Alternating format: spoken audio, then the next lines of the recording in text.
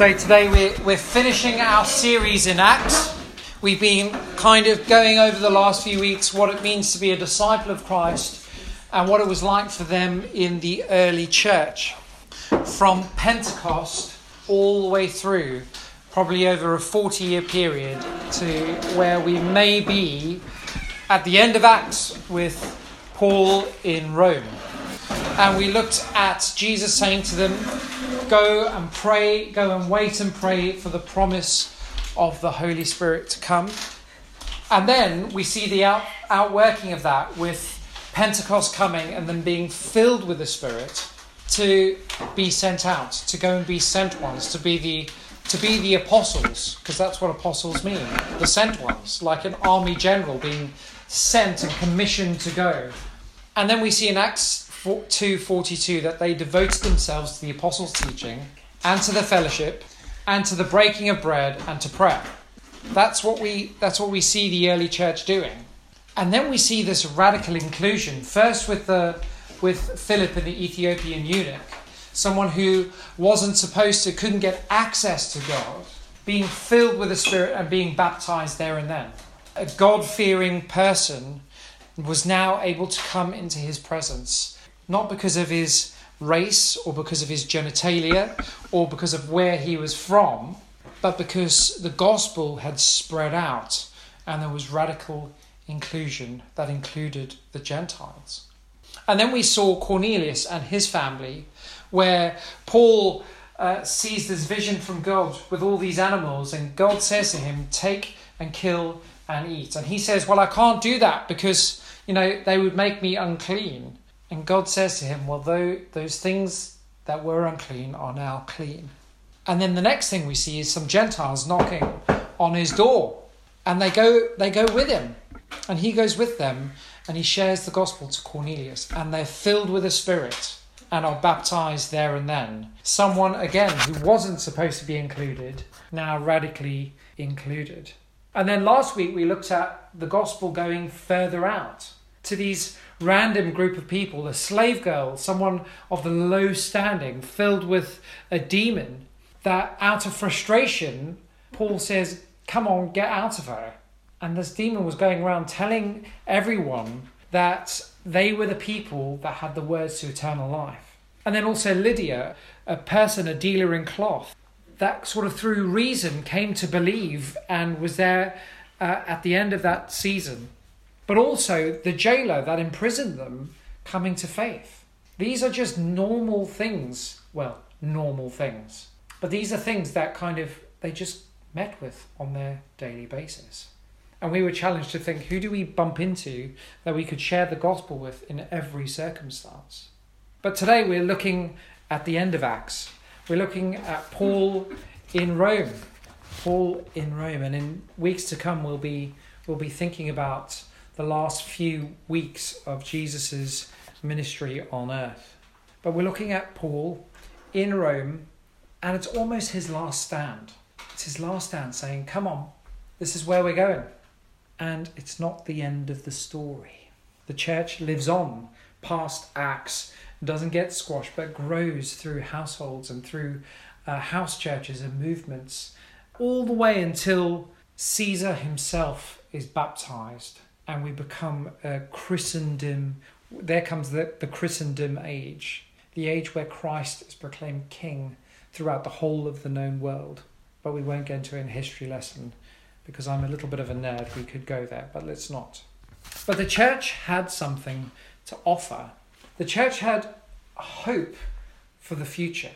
And it's the same then as it is now. The church today, even in a coronavirus filled state of panic, there is hope. There is hope for the future, that God has a plan for us that goes on beyond death, that he brings peace into the chaos. These guys were facing death constantly for the gospel, but the Lord brings peace upon them and will do in our climate too. They reach communities that are in isolation because someone's gone to them and brought the words of eternal life. That God will give them, just as he does us, perspective in conflict. And we are in a fair amount of conflict in Telford. From local churches, but also from all sorts of spheres. The church then, just like it is now, is willing to stand up for justice.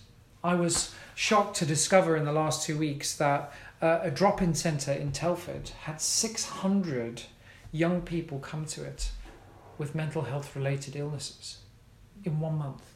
And I'm saying, come on, the church has got to rise up and take its place to bring hope. And the church then, as it is now, is there to bring the king into culture. Our culture has taken the king out of itself. It wants the kingdom without the king. And our job as the church is to bring the king back into culture. So I don't know about you, but I'm really excited about what God's doing in Telford and in our nation. I really am. We're poised on the precipice of adventure, which I really like. I'm going, come on, God. Something's going on. It's almost like the Holy Spirit saying to us, go on, jump, and I'll catch you. But as the church, are we willing to take the leap into the unknown? And are we willing to let the Spirit catch us? And it's a sense of excitement that has been felt all over the country. Leaders up and down the country, from York and Newcastle, throughout the Midlands, even into London, there's this sense of expectancy that we're on the cusp of something new, that we're on the verge of renewal. And I'm going, come on, let's go! That we're in the beginnings of a new great awakening to the kingdom of God. And I've been sharing with some of those leaders that I really feel God saying that this next season is going to be a movement of joy. I felt the Lord putting it on my heart quite a number of times. Even this afternoon as I was preparing, I felt the Lord saying, it's a movement of joy. It's a movement of joy. My church is miserable. Let the joy come. And we're going to have to kind of wake up to it. We're going to have to kind of go, oh yeah, God, you are really bringing joy. Even though our faces don't say it, we might be happy inside. But I really feel that's what the Lord is saying to the church in this country, and I've shared it with bishops and archdeacons and all sorts of things, that joy is coming, that there's an end to the winter and the springtime is come. And we will see that out of a movement of prayer. I know some of us at Telford Minster have been fasting and praying over the last few weeks, and we're going to still do that in the coming weeks, but fasting and praying for what God is doing here.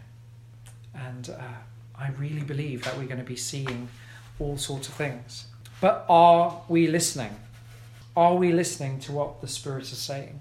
And it's the question that Paul has in his final statement. It's the last recorded words of St. Paul. It says this, let's read from Acts 28, verse 23 to 21. Acts 28, 23 to 21. It says this.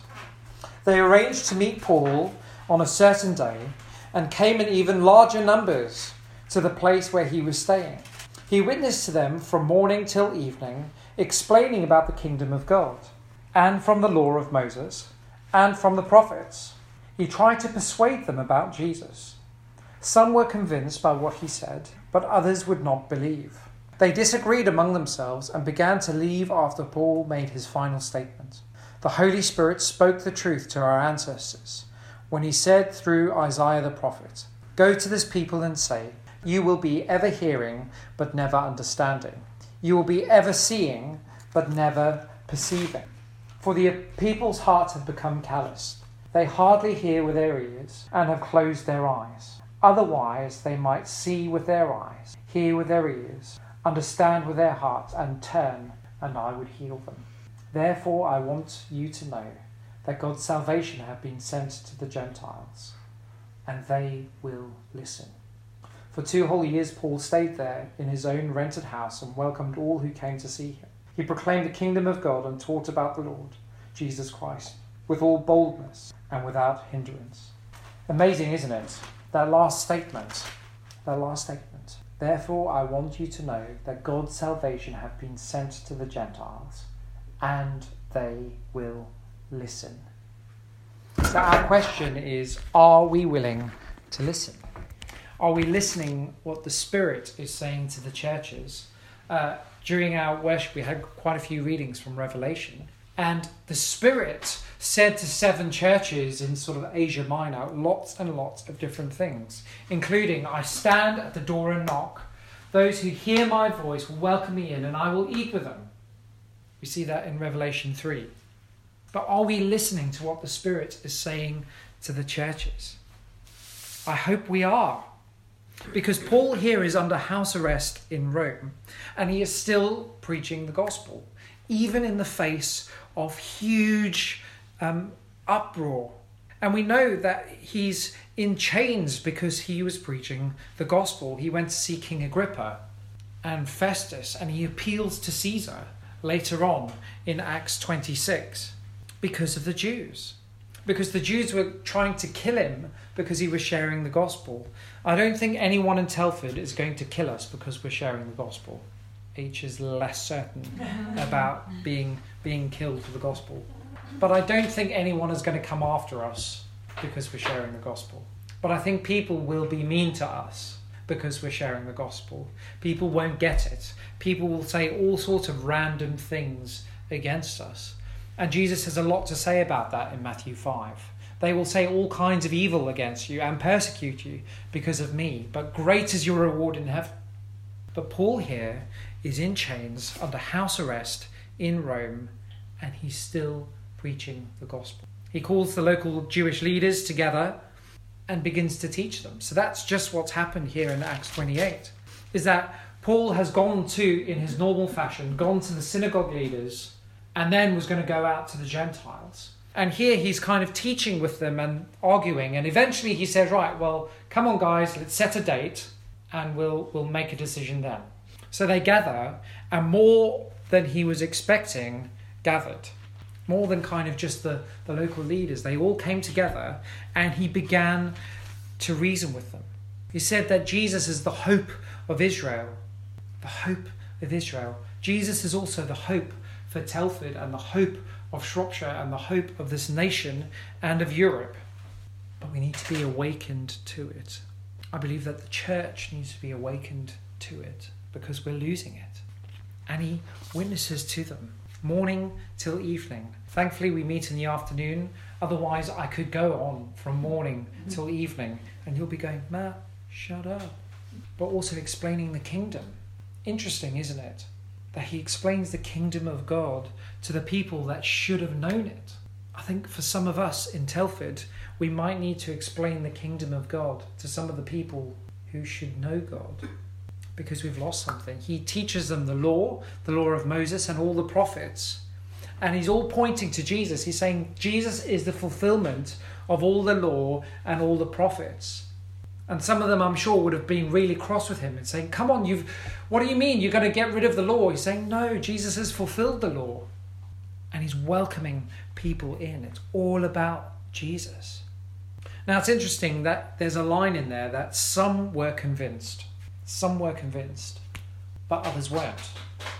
Some people will decide to follow Jesus in Telford, and some won't. And that's really sad. It really is. I would love the whole 178,000 people in Telford to believe Jesus. I really would. But I also know that some people won't.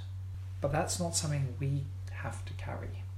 So many people will talk to me and say, but Matt, what about those people who don't believe? How can God be good if those people don't believe? And I'm going, well, they've been given the option. They've been given an option to opt in.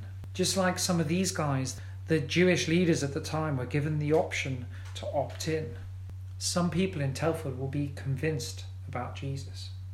Our job is to teach the word, to teach what the Lord has given us in the Bible, and then let them be introduced to the Holy Spirit, because it's the Holy Spirit in Telford that will draw people to Jesus. That's the Spirit's job. It's not the church's job to make people believe. Radical thinking.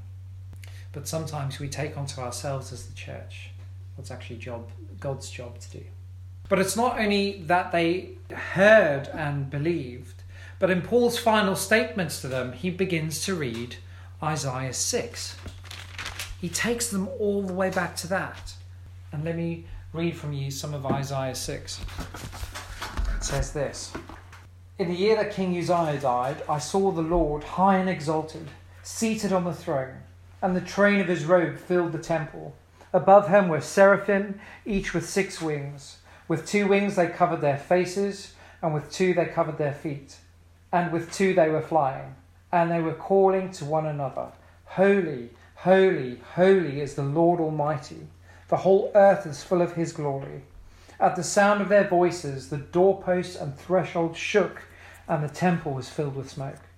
Woe to me, I cried. I am ruined, for I am a man of unclean lips, and I live among a people of unclean lips. And my eyes have seen the King, the Lord Almighty. Then one of the seraphim flew to me with a live coal in his hand, which he had taken with tongs from the altar. With it he touched my mouth and said, See, this has touched your lips. Your guilt is taken away, and your sin atoned for. Then I heard the voice of the Lord saying, Whom shall I send, and who will go for us? And I said, Here I am, send me. Now these Jewish leaders would be familiar with that bit. The call of Isaiah, the call of the prophet to go.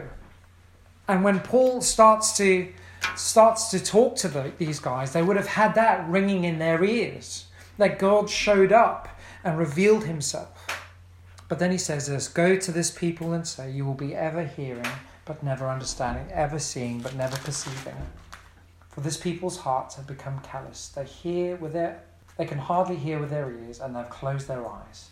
Otherwise they might see with their eyes, hear with their ears, understand with their hearts, and turn, and I would heal them. Maybe that's what the Lord is saying to the churches in Telford and across this nation. Are we seeing what God is doing? Are we able to see the new thing? Are we hearing and are we understanding what the Spirit is saying to the churches? Because we can become so insular, so isolated from what the Spirit's saying. We're just in churches for a good time, but the Lord's saying, Go out, go out. It's for the nations. And I think that's what the Lord is saying to us at Telford Minster, is to go out, to not have callous hearts, to not have our ears blocked, to not close our eyes, but to go. That we might share the gospel and people might hear it, that it might be understood, and that people might turn to Jesus and be healed. Our culture in 2020, our church culture, it's not really to hear what the Spirit's saying, but to just fill our lives with noise that isn't what God is actually saying. Our churches are way too busy that we don't see what he's doing. Way too noisy that we don't hear what he's doing. Sometimes we just assume what God is saying rather than actually taking the time to listen. That's our culture in the church, but that's also our wider culture. Are we prepared to let the Lord speak? As I was preparing, I felt the Lord saying, I'm going to be sifting my church. I'm going to be sifting my church in this land. I'm going to be sifting my church in Telford. And that's quite scary. I'm going to be sifting what is wheat and what is chaff. And I wonder if we're ready for that, because we are going to be sifted along with all the others. It's already starting to happen. And we're seeing churches fall away. And we're seeing churches rise up, which is really exciting. Because I think in 2 years' time, Telford will have a very different spiritual climate. Because God has shifted us. Change is coming. I'm going to be sending the gospel to the Gentiles, Paul is saying here in Acts 28, and they will listen. The Lord is saying to us, Telford Minster, go to Telford and share with them the gospel. They will listen. But if we don't go, they won't hear. And my real heart is that the church wouldn't be blind to the move of the Spirit, but it'll be open to seeing Jesus in our community saying, come, come, it's time to wake up. It's time to move. It's time to not be sleepy. But are we open to it? Are we open to sharing the gospel? We've received the gospel. We've got the keys to the kingdom. But are we there to unlock it? In 2010, I was praying, saying, God, what do you want with my life? And I heard almost audibly God saying, or I said to God, God, break my heart for what breaks yours. Never, ever pray that prayer, because it'll absolutely wreck your life, because he's going to take you at face value. And I said, God, break my heart for what breaks yours. And I audibly heard the Lord saying, my church is breaking my heart. My church is breaking my heart, because it's not reaching the poor. It's not reaching the lowly. It's not reaching the lost. It's traded the gospel for something that isn't right. It's traded the gospel for an insulating, feel-good feeling on a Sunday morning. And the God is saying, it's breaking my heart. So I wonder if we are going to be a church that is moved by God's heart for the lost, for the broken, for those who are desperate for something else. Some people will follow us.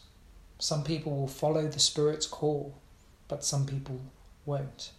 Are we hearing the call that God gave to Isaiah for ourselves? Whom will I send to Telford? I wonder what our response is. Is it, here I am, send me? Or is it, here I am, please leave me alone because it's inconvenient? My prayer is that we will all be saying, God, here I am. Send me to my workplace. Send me to my school. Send me to my neighbours. Send me to my family. Because that's how we're going to see the nation changed. I don't think it's going to be in big auditoriums filled with people, he says, as we're about to build a 300-seater church. I think some of it will, but I think it's going to be us as normal Christians sharing the gospel with people we know. Being open to being grilled. Being open to not being insular, but being open to what he has to say. So what do you say then? If the Lord calls, will you say, here I am, send me? How about we pray?